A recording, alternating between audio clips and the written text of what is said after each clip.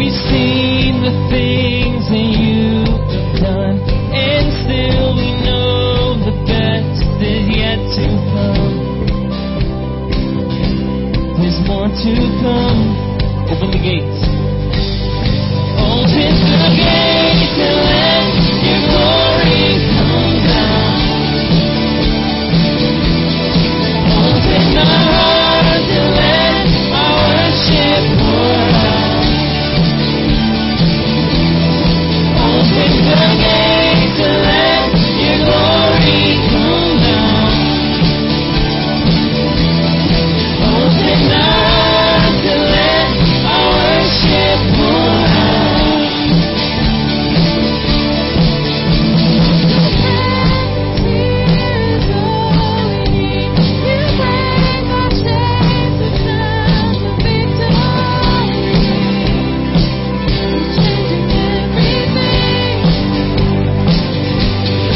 Open the gates and let your glory come down.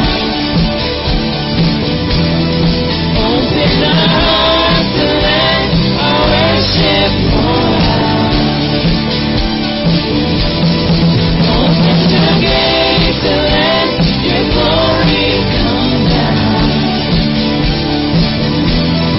Open our hearts and let our worship pour out.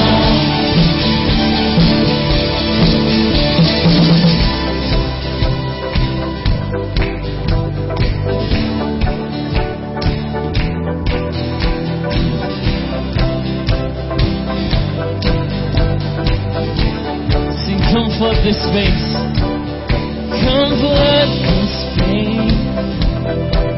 No one else could take your place. Come have your way. No one else could take your place. Come flood this space. No one else could take your place. Come have your way. No one else could take your place. Open the gates and let your glory come down. Open our hearts and let our worship pour out. Open the gates and let your glory come down. Open our hearts and let our worship pour out.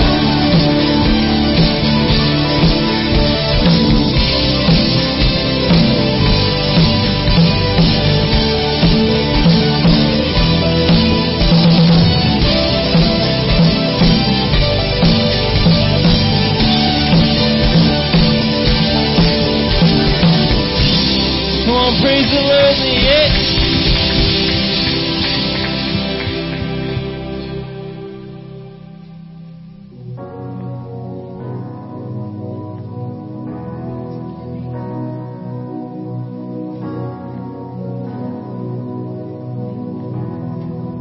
Let's sing.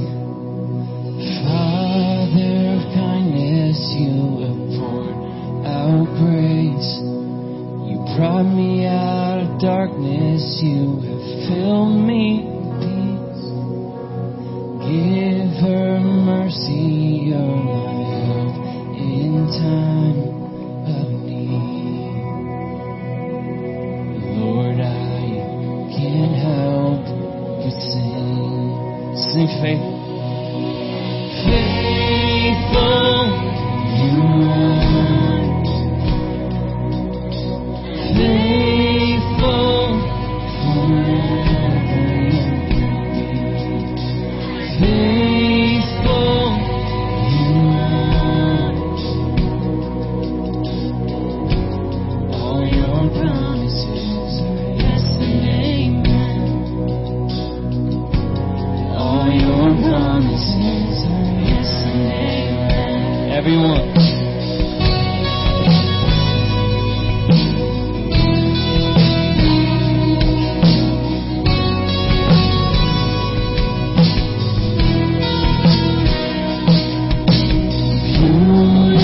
Savior, you have brought me near. Born from the ashes, you have broken every curse. Blessed Redeemer, you have set this captive free.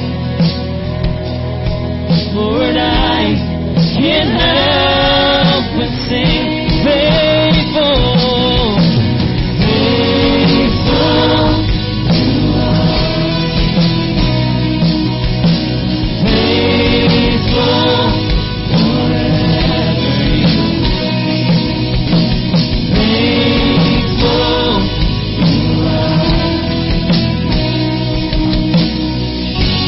All your promises are yes and amen. All your promises are yes and amen. Oh, and faithful you are. Faithful forever you will be. Faithful you are. All your promises are yes and amen. All your promises are yes and amen. Oh.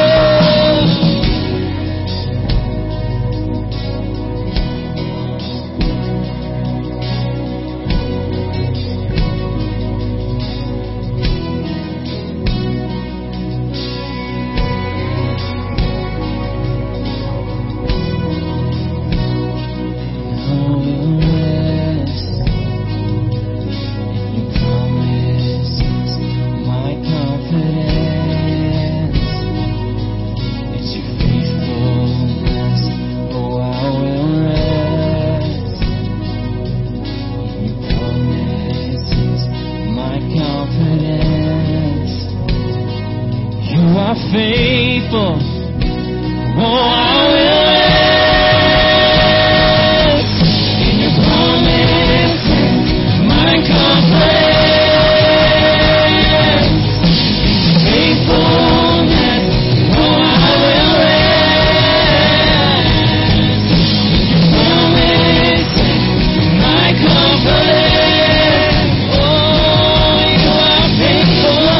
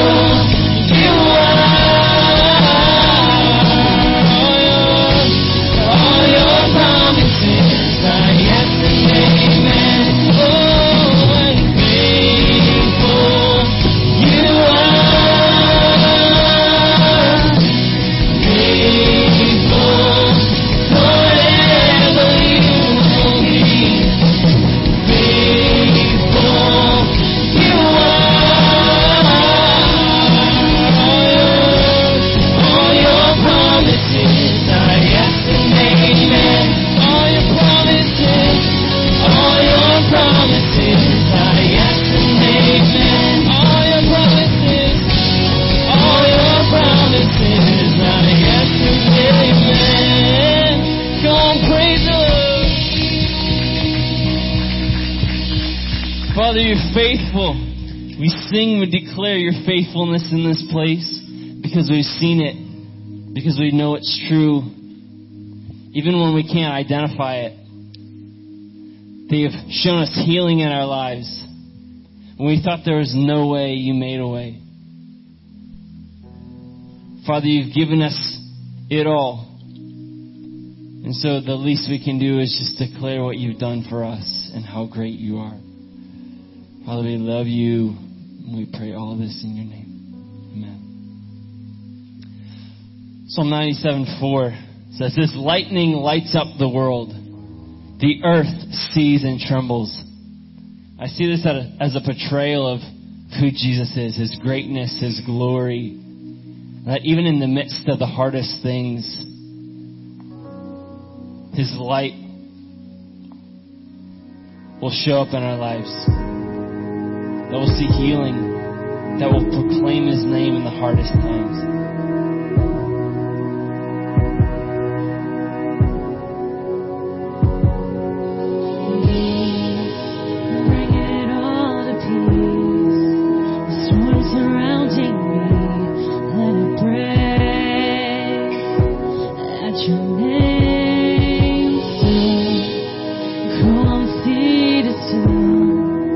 Raging me to see every way.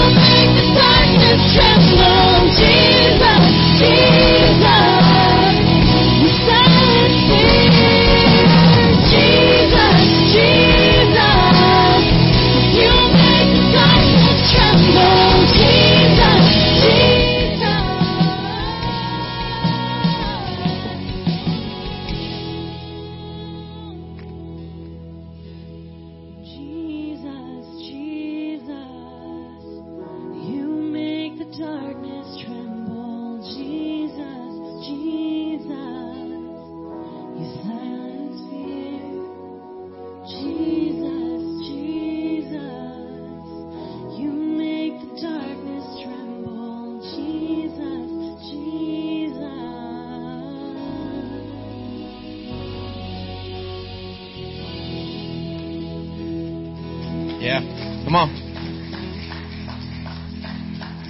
Would you guys pray with me? Jesus, you are King, you are power, you are everything. And Jesus, you've heard the echo of your people. We're crying out constantly, God, whether we can verbalize it, whether we can articulate it, we're crying out for salvation, for rescue. We're crying out for help. We're crying out for healing, for forgiveness. We're crying out for life, for purpose, for meaning. And all those things are found in you.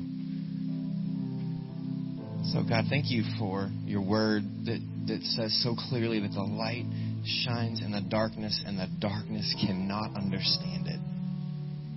The light that was given to the people is Jesus, is you. You are given to us. You are our light, and the darkness turns backwards. So, Jesus, we raise you up. We make you the priority and ask all things in your name. Guys, it is great to be with you. Turn to the person next to you, give them a high five, and say, it is good, so good to see you.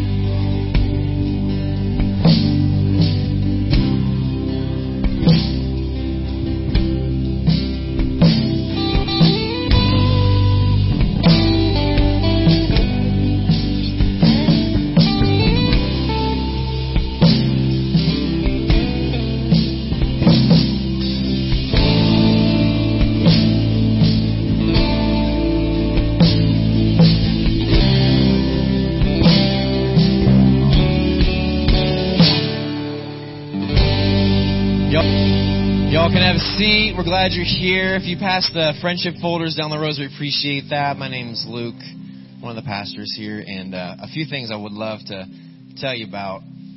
There's a couple of them. One is that on July 19th, we're going to be having another movie night, and it's going to be down on the field, barring the rain turns that into a big water bowl.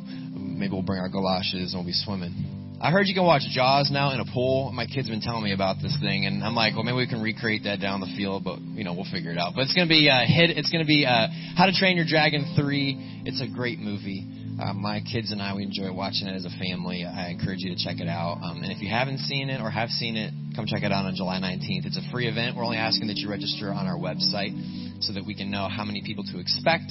And also, too, it gives you a way to share it on social media and so on and so forth. But we ask that when you come to the movie night that you bring the ticket on your phone, or you can print it. And if you don't have a printer, you can give us a call. We'll make sure it happens. But we're trying to figure out ways that we can better serve those who come, and by counting numbers, just for the sake of making sure we have enough parking and make sure we have enough food and all that to plan for future events. So we're really excited. If you have any questions, let us know. But that's on July 19th, and How to Train Your Dragon 3. It's a great movie. Come check it out. And then on August 4th, we're going to be having our church picnic. It's going to be at Palmer Park, which I have only seen pictures. Some of you have been telling me, and I drove by it the other day, and I am more so excited. It is a beautiful park. And so we're going to be hanging out as a church family. And if you're brand new with us or been hanging out for a couple weeks, we invite you to join us on August 4th for our church picnic as we eat some really good food. Can we get excited? We like good food, right? Yeah. But we're going to be having some good food. We're going to have a cornhole tournament, which is always a really fun time. We always see the good come out in everybody as we get competitive. It's healthy. And then the softball tournament as well. So we're going to have some fun doing that. So make sure you check that out on August 4th. And more information to come. But it's going to be at Palmer Park following the second service. So, guys, I am so encouraged by what God is doing. And I'm thankful for what this series has already shown us, is that the truth of God's Word rings clear. And when we have that filter of Scripture, we can look through other things and we can see through all of the garbage and see the truth of what God's trying to show us. So I'm just encouraged about already what God has done. I'm excited about what He's going to do this hour. So I'm going to ask the ushers to come forward this morning as we receive our offering. And if you are brand new with us, we give of our finances towards the mission to see lives changed by Jesus. We've been changed by Jesus, and we want to see more people changed by Jesus Christ, and we give of our finances to that mission. So if you're new with us, feel free to let the plate pass. This is for those who call this church their home.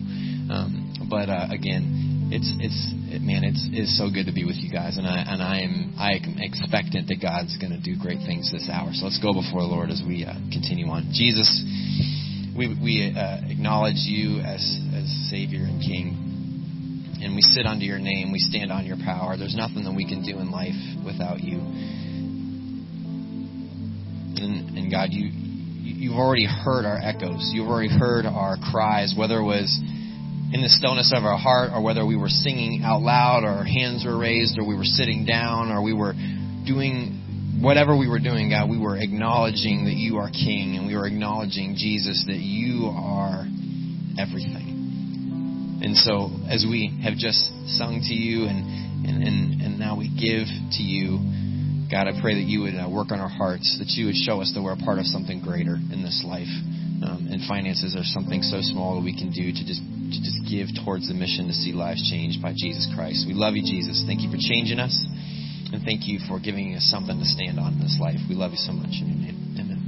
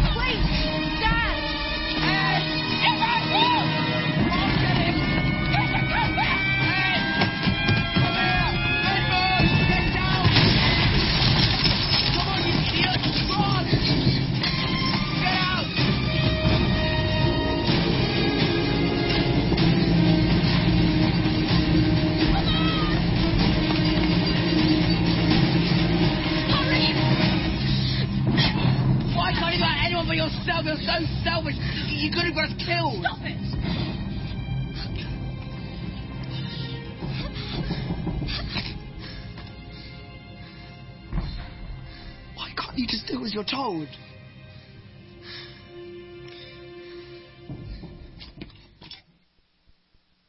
So as we start our series, Summer at the Movies, what we're going to be doing is we're taking a few of these movie clips, and they're going to be like modern-day parables. When Jesus taught, he taught in parables. He would take a story that everybody was familiar with, or items of culture that people could understand. So in our day, we're going to take a few stories that you've seen on a big screen, and we're going to put them up. How many know what movie that was there? Raise your hand if you recognize that movie. Okay, a few of you. Chronicles of Narnia, The Lion, the Witch, and the Wardrobe. It was originally a book written by C.S. Lewis in 1950. It was written for children, and C.S. Lewis was one of the great apologists. All right, he was a great Christian thinker. He helped people think about Christianity. He helped draw people to Christ, and he would do it by writing these books. And so, this story has been told over and over, and I believe that was 2005 is when that movie came out. And I'll never forget, that was the only movie I've ever gone to on opening night, all right? Because I had read the book. How many like to go to movies on the opening night? Raise your hand if that's you, all right? All right, the rest of us like to go a week later when the tickets are cheap, all right? So, anyhow, so that was my night. I went on that night of the opening night of Chronicles of Narnia. And so as you're looking at C.S. Lewis wrote another book that was called Mere Christianity. If you haven't read it, I encourage you to go get it. Pick that book up, download it on your Kindle. It's a classic, and it will help bring you to Christ. So one of the things that he would do, he would write these books, and it would help bring people to Christ. But he also believed that the story should stand alone. So he made this children's book. It was Chronicles of Narnia, and obviously Narnia is a fictitious land, but it was set in World War II in London. And these 4 children, their names were Peter, Edmund, Susan, and Lucy. They're obviously getting bumped around. They're trying to flee all the trouble of London there, but at least they're able to stay in their own country. And they're now out into a home of a professor. And this lady by the name of Mrs. McCready takes them in. She's the caretaker. And all she does is she walks them around the house and says, don't touch this, don't do that, whatever you do, don't bother the professor. So leave him alone. And so they have this big, huge house. And now in this big, huge house, they're trying to play and make the best of it. So they're running around and they're playing tag all day long. So now they're coming around and they're playing tag, and Lucy goes up and she goes to hide inside of this wardrobe. It's a big old closet wardrobe, right? So she opens up the wardrobe and she goes into the back and she keeps going, and all of a sudden she falls into this other land called Narnia. And it's like, there's door, it's like the magic door. Wouldn't you love to have a closet like that in your house, Just let me go in there and escape reality, never come back, And so it's like, so they went in there and they would go to the end of the closet, and the next thing you know, she falls out into Narnia. It's winter, it's snow, and it's a magical land though. All these animals can talk, the trees can talk. And so she's enthralled with it, and she meets this guy. He's a fawn. And so this fawn starts talking to her, and she has this discussion, and she finds out about Narnia, and it's a place that's always winter. And she says, I love winter. I love winter because winter you get to play, you get to slip and slide on the snow, you get to throw snowballs, and you get to have Christmas. And the fawn responds, well, in Narnia, it's winter all the time, but no Christmas. Now, could you imagine winter without Christmas? Honestly. We live in Pittsburgh where we have to endure winter, but if you didn't have Christmas to get you halfway through, through the winter, that's what he's using that imagery. He's saying, listen, that would really be our world without Christmas, without there'd be no joy, no hope. It's all dead. It's cold. It's empty. And so it's like that. This is where he's taken and he's drawn this picture. So as C.S. Lewis is writing and we see the movie made off the book, you see this depiction of a world that's hopeless. And really, I want you to think about this because we live in a world that's hopeless. Our world is hopeless. Without God, your life is hopeless. And so, as you're going through this story, I want you to catch it because they called the 4 kids the sons of Adam. And I thought, wow, what an imagery that is, right? Aren't we the sons of Adam? We are in the downline of Adam and Eve. And so Lucy goes back into the wardrobe, comes back out of Narnia, goes back into the real world. Then she comes back and she goes back again, and she told her brother, and she told her two brothers and her sister. They didn't believe her. So this time she goes back, and this time her brother Edmund follows her. And Edmund goes in, and he comes out. She ends up talking to the fawn, and Edmund is there in the snow in the winter at the back of the wardrobe. He can't believe it. This is actually real. And then he meets up with the White Witch. Thus, the wardrobe and the witch now, okay? So he meets up with the witch, and the witch is like, the White Witch, and she's got, everything's winter under her rule, and she wants to eternally rule this place, alright? She wants to be in charge of Narnia forever and ever and ever, but she knew that there was a prophecy that had been told about these 4 sons of Adam that would come one day, and they would be the rulers of all of Narnia.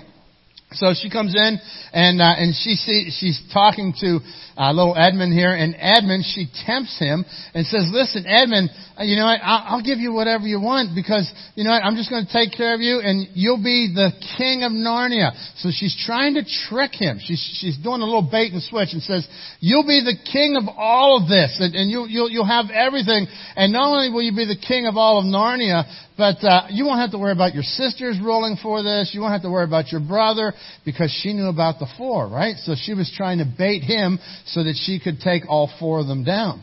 And then she comes to him and she says, "Well, what would you like to eat?" And she's kind of tempting him, all right? And isn't that a powerful question? What would you like to eat? I just love that question. Anyhow, what would you like to eat, right? And he goes, I don't know. How about Turkish delight? And so the White Witch makes this Turkish delight, and so now he's eating the Turkish delight. He's like, "Wow, I can't believe it!" And he just, and it's like, wow, this betrayal happens. And so, folks, you know what? I want to take you to the scripture this morning and remind you of this, because what I see here, C.S. Lewis is drawing this point out that we have this problem called sin. And as you look here in Isaiah 64, verse 6. The scriptures tell us that we are all infected and impure with sin. That's some powerful words. We are infected. We are impure with sin.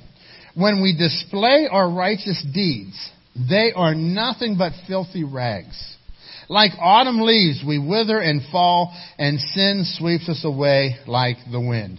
We are all infected. We are impure with sin. When we display our righteous deeds, look, our righteousness to God is like a filthy rag.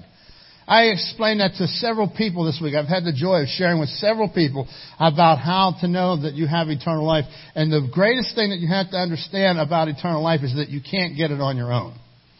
Your sin separates you from a holy God. And so God is holy, we are sinners, and the scriptures are real clear that we are infected, we are impure with this sin. James 4:17 goes on to say, "To him who knows to do good and does not do it, to him it is sin." So we have the sins of omission, the sins of commission, things that we do, things that we know that we should do, but we don't do. And so what happens is we end up with this whole struggle of sin. And sin is really about a struggle about who's in charge. And so here comes Edmund in the story there. He's falling for the temptation. He's ready just to take a hook, line, and sinker. And when the temptation comes, isn't this how we all respond to temptation? Well, what's a little white lie? Well, what's just a little bit of greed? It's just a little. It really wasn't that big a deal, right? And the problem with temptation is this. The only sins that tempt us are the ones that offer us what we think we really need. The only sins that tempt us are the ones that offer us what we think we really need. Go back to the Garden of Eden. Adam and Eve in the garden. What did God say? He said, don't eat of this particular tree. And the tempter comes and says, wow, you need this. Because if you eat of this, then you'll be like God. And in other words, like something God is withholding from you, right? Like, in other words, that you know more than God, and that God told you to do this, and He's hiding something from you. So you think that you have something that you want. And so, what would you most like to eat would be today's temptation question. Is it power? Is it money? Is it sex? Is it prestige? What is it? What would be whenever the temptation comes to you? And if I could just share this about temptation. There's 3 things about temptation I want you to remember. Number 1, temptation will appeal most to you when you are weak. When you are tired, when you are weak, is when it will appeal most to you. Oh, I need this. And so it's like everything just looks so good. Listen, it always looks like Turkish delight, folks. It always does. I think the word delight is a big part of it, right? It always looks better. I've told people this for years that, there is no greener grass. It is brown on both sides of the fence. I want you to understand that. Because you were living over here in brown grass, and then you were tempted to go to the greener grass, and by the time you get over there and you get settled in, it's brown again. Okay? So it's like, this whole bait and switch type of thing. Your temptation, it will come to you. It will be the hardest when you are weak. Secondly, it will take you very fast to a place you never planned to go. Temptation will take you very fast to a place you never planned to go. It's like, wow, all of a sudden, in relationships, the temptation of relationships, improper relationships, man, you go and you go fast.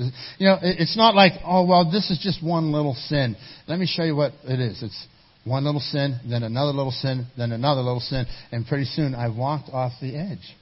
And this is what happens. You go and it just takes you and it sucks you in because it says, look, this is good and it will get better and it will get better and get better. And it's all about the Turkish delight. It always leads to betrayal. Temptation always leads to betrayal. Listen, you're tempted to betray your love for God, your love for your husband or your wife, your love for your kids, your love for your job, your love for anything, your relationships. We trade all these things when we come into temptation. And so, as Lucy and Edmund were out in Narnia, they go through and they have these exchanges. She is talking to the fawn, and he is talking to this white witch, and so they go back through the wardrobe, and this time Lucy's telling everybody, and Edmund saw it too, and of course Edmund's denying everything, right? Typical kid, and he's not going to let everybody know. Ends up all 4 of them get into the wardrobe. They go back into Narnia. All 4 of them are there, and this beaver family comes up to them, and the beaver family comes over and begins to talk to them and telling them about the situation of Narnia. And says that, listen, we're right now under the rule of this white witch, and it's eternal winter here. It's just terrible, and but there's this prophecy one day about the 4 sons of Adam, and so they get in on it, and then they tell them about this lion named Aslan. And Aslan, as you're watching this story, is a type of Jesus. I mean, here's Aslan. Aslan is going to one day rule, and they know that Aslan would be the hope that would help free them. And so they talk about Aslan. They talk about his presence. And so the one girl, Lucy, asks, "Hey, is Aslan safe?" And the beaver responds and says, "What do you mean safe? He's the lion. He roars and he has power." And I was thinking about that when we think about God. If you want a God that's safe, you want a God in a box. Listen, our God is so filled with power. He's so mighty. He's so holy. He's so awesome. Yesterday I come out on the porch around 4:00. And I noticed that the storm was moving in. Do you remember where you were when that storm hit yesterday, right? I mean, it was like the darkest clouds I've seen in a long time. I told my wife the sky is falling, right? It was like I went outside, and I mean, the wind is blowing everywhere, stuff's flying in everybody's yard, and I'm standing on the porch. I'm like, this is awesome.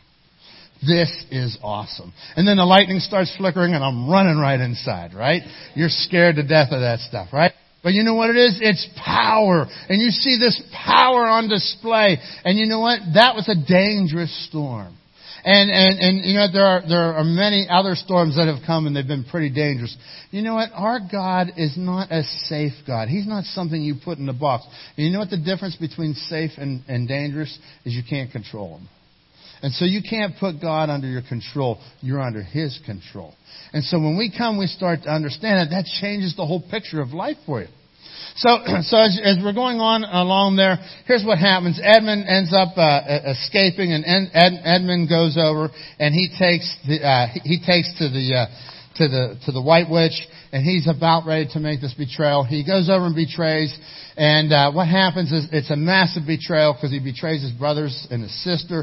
He betrays Aslan. He betrays everything good for a temptation.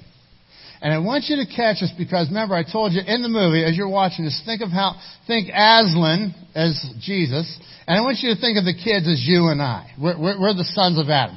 So after Aslan has really messed up, after Edmund has really screwed up. Edmund has really, just betrayed. He's fallen for the temptation. I want you to watch this interaction between Edmund and Aslan.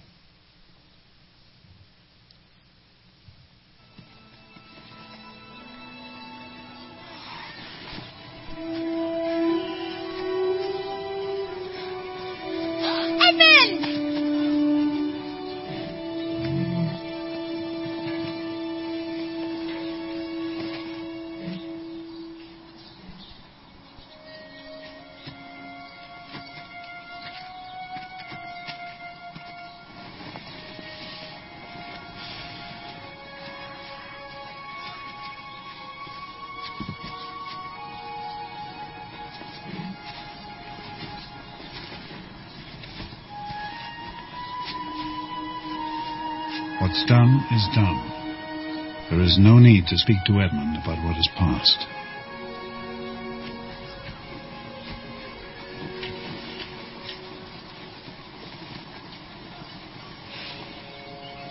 Hello.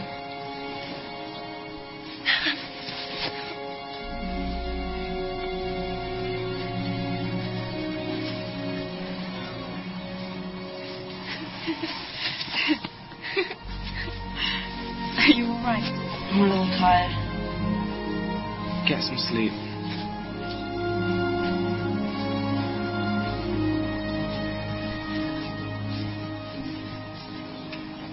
And Edmund,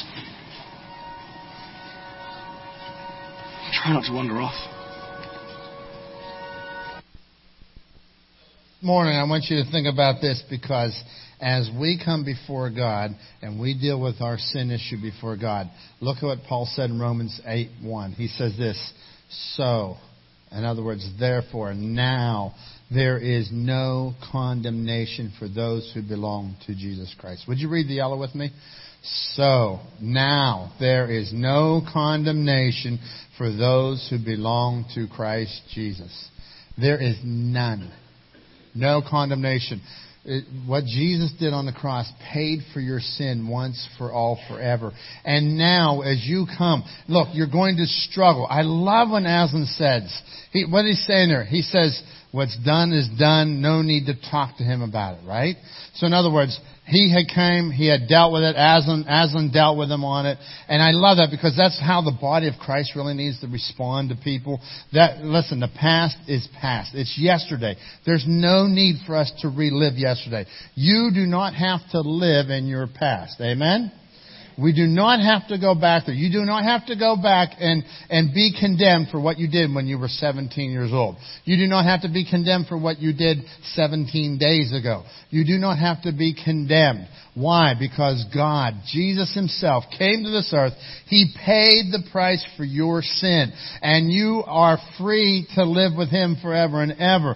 He gives us life. He says, and because you belong to Him, verse 2 there, the power of the life-giving Spirit has freed you from the power of sin that leads to death. You have been freed from that power of sin. Sin, remember this folks, sin always leads to death.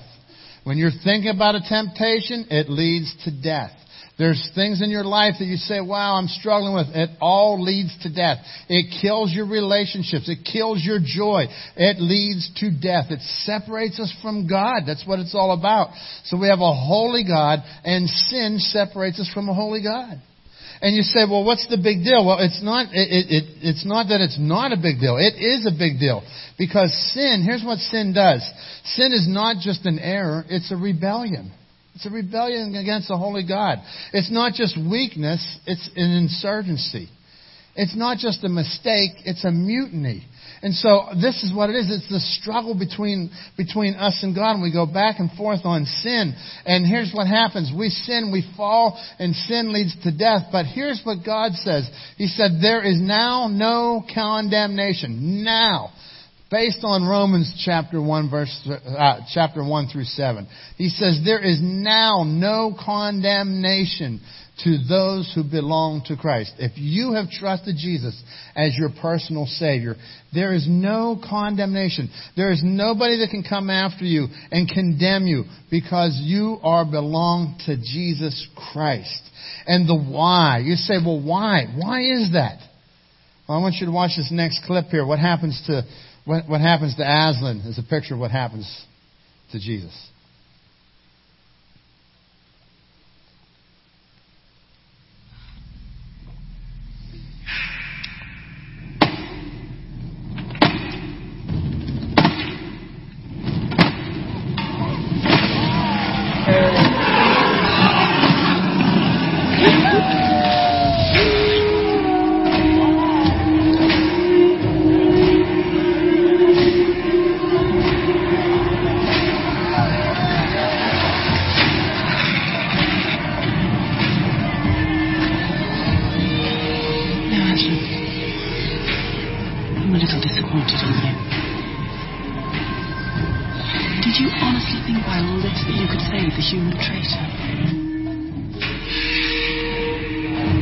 You are giving me your life and saving no one.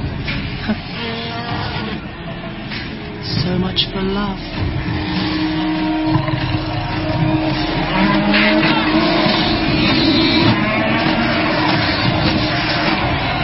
Tonight, the deep magic will be appeased. But tomorrow, we will take Narnia forever.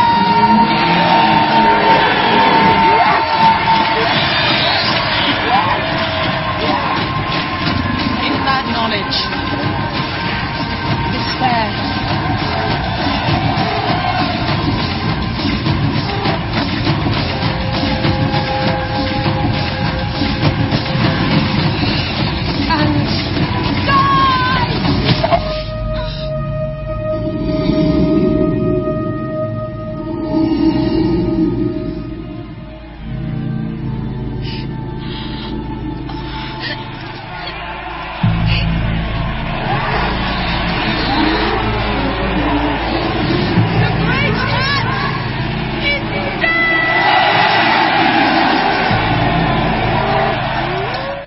So as I'm watching that, all I'm reminded of is that's the picture of what happened on the cross. Listen, Aslan, he dealt with it, so he was going after this so he could free those 4 kids. And he, if you watch the movie, you go back and see him and the witch. He had made this deal, and he knew the law though. He knew the law, and you're going to see in the next clip here in just a few moments how that he was much more superior. He knew what even the evil did not know. So as you're looking at this here today, I want you to be reminded, when Jesus died on the cross, that's what Satan was doing. Satan and all his demons were cheering. They thought it was over. They're like, yes, we are going to rule this world. But little did they know what was going to come 3 days later. Amen? Little did they know. Jesus is the only one that can pay the price for your sin.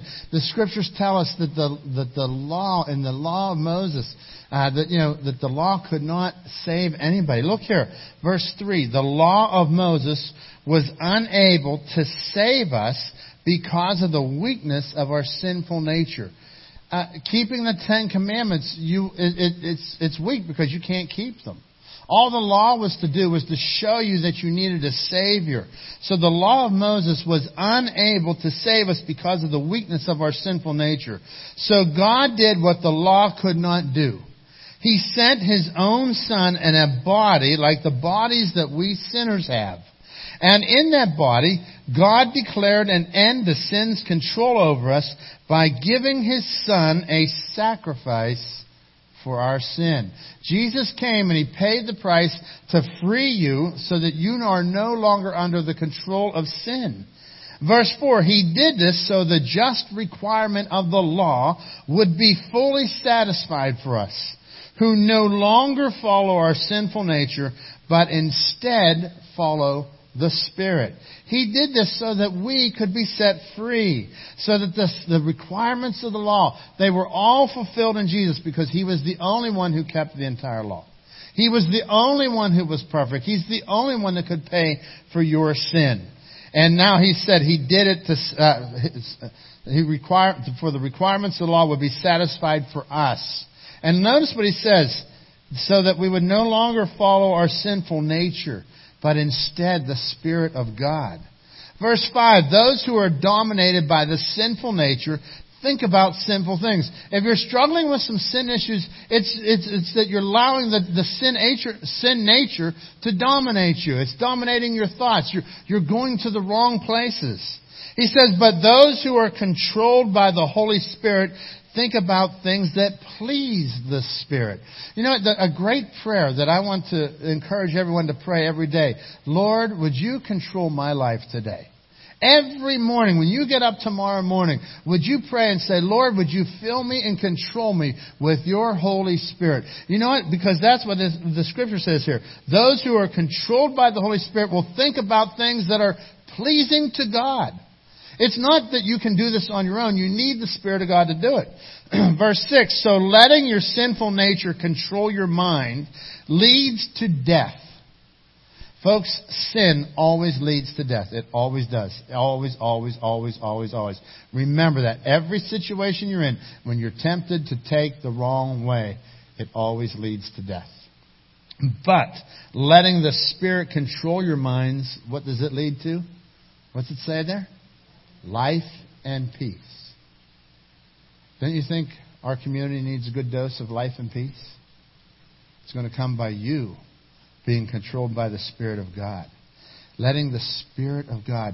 So every morning, my challenge to us as a church, let's go before God and say, God, please fill me and let me be controlled by the Spirit of God. Go and pray that again at lunchtime. Listen, between 8 and between 7 in the morning and noon, that's a long time for me to get in control again. It's like I can take control back real easy. I can come before God. I think I have to pray it about every 5 minutes. Why? Because I struggle. We want to be in control, and when I'm in control, it leads to death. Whenever I let the sinful nature control my mind, listen, temptation always looks good, folks, but it's never good. It's never. There's never been a temptation that is good. And so when we come by this, He says, let the Spirit of God control your minds.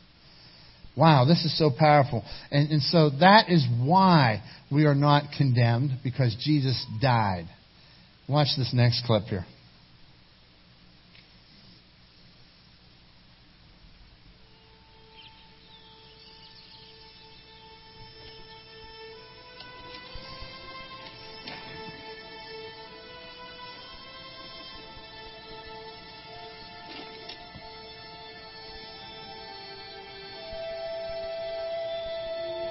We should go.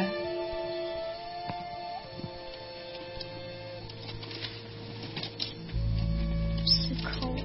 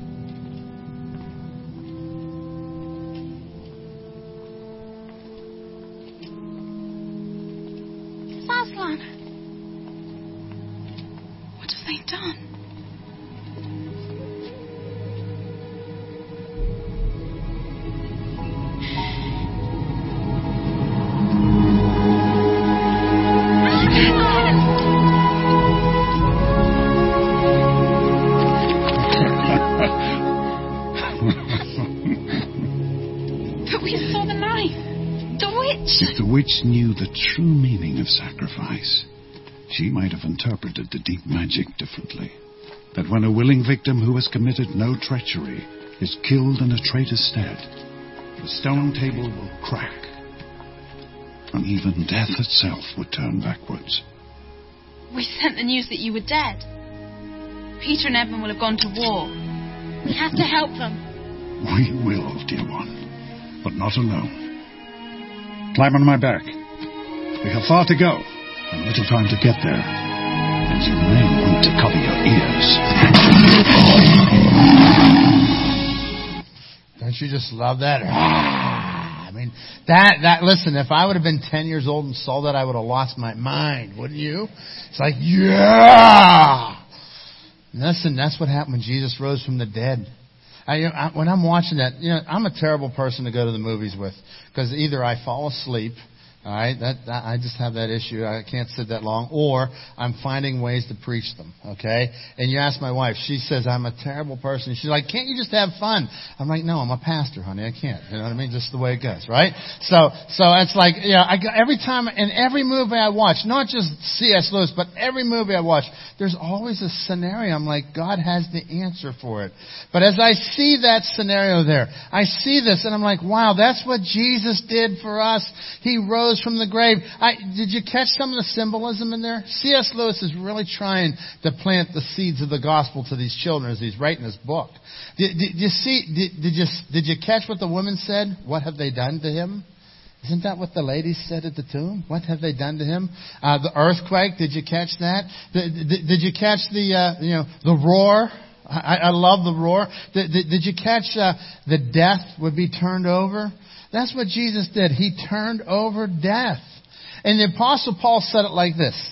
In 1 Corinthians 15, he says, I passed on to you what was most important. Folks, if you don't know anything else about God's Word, if you don't know anything about Moses and Abraham and all the characters of the Old Testament, it's okay. If you don't know anything about all the other letters in the epistles, it's okay. What does God say here? Look what Paul says. What was most important and what had been passed on to me was that Christ died for our sins, just as the Scriptures said. This is the most important. The life of Jesus. He died on the cross. He was buried. Verse 4 says, and that He was buried and that He was raised to life on the third day, just as the Scriptures said. This is what is most important. It is Jesus Christ crucified, buried, and risen again. And folks, I want to share with you today that is what will change your life. Coming and placing your trust in Him, that He died, that He was buried, and that He rose again. When you think about this, as you're watching the movie, you see this whole battle of good versus evil, and you see at the end there's this big battle. The White Witch thinks that Aslan is dead, and she thinks that it's all over, so she's getting ready. They're going to take over this Narnia, and then what happens is that the Aslan comes in, and Aslan kills the queen, kills the White Witch, kills her, and then all that winter is gone and it turns into spring. And it's like the end battle. And it reminds me of passages from Ezekiel whenever I see that, hey, there's going to be a battle. There is a battle that will come one day. At the end of the millennial reign, you're going to see this big battle, the Battle of Armageddon. And there will be all the forces of evil versus all the forces of good, of God. And guess who's going to win? The forces of God. It's going to be God. It's going to be the victor. And here's what happens. Those people, the kids in the movie, they fought. They were beat up. It was hard, but they finally get to the place. They get to the end, and they get to see the reward. And in your life, you may not get to see the reward on this side, but we will see it on heaven's side. Look what the Apostle Paul said in Romans 8, continuing in chapter 8, verse 31. He says, what shall we say about such wonderful things as these? If God is for us, who can ever be against us? Things are going rough in your work tomorrow. You're struggling with some really tough times. If God is for you, and He is, did you ever think about that? That God is for you? God is for you. Who can ever be against you? Since, verse 32, since He did not even spare His own Son, but God gave Him up for us all, won't He also give us everything else? You have an inheritance from God. You're His child. He says, if I've spared my own Son and I've given Him on the cross, I didn't spare Him, I gave Him on the cross for you, won't I take care of you even more? Verse 33, who dare accuse us from God? Who dare accuses us whom God has chosen for His own? Folks, that's what the enemy does. The enemy always comes and accuses you. Don't you know what you did wrong? And he never wants to let you forget it. Satan always is the one who remembers. Listen, Satan will remind you of your past. God reminds you of your future. Okay? Satan reminds you of your past. God reminds you of your future. Who dare accuse us of whom God has chosen for His own? No one. For God Himself has given us a right standing with Himself. Who then will condemn us?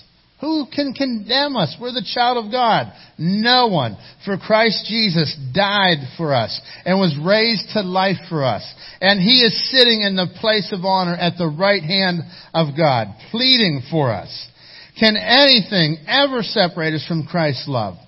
Doesn't mean that He no longer loves us if we have trouble or calamity, or are persecuted, or we're hungry, or destitute, or in danger, or threatened with death. You know, Paul could write that because that was his life. He was threatened with death. He was hungry. He was destitute. He was persecuted. He wrote half the New Testament in chains. And as Paul does this, he says, can anything separate us from Christ's love? Does it mean that He doesn't love you because there's hard things going on? Verse 37, he says, no, despite all these things, overwhelming victory is ours through Christ who loves us. And I am convinced that nothing can ever separate us from God's love. Neither death, nor life, nor angels, nor demons, nor our fears for today, or our worries about tomorrow. Folks, that's what God has helping you with, is your fears and your worries.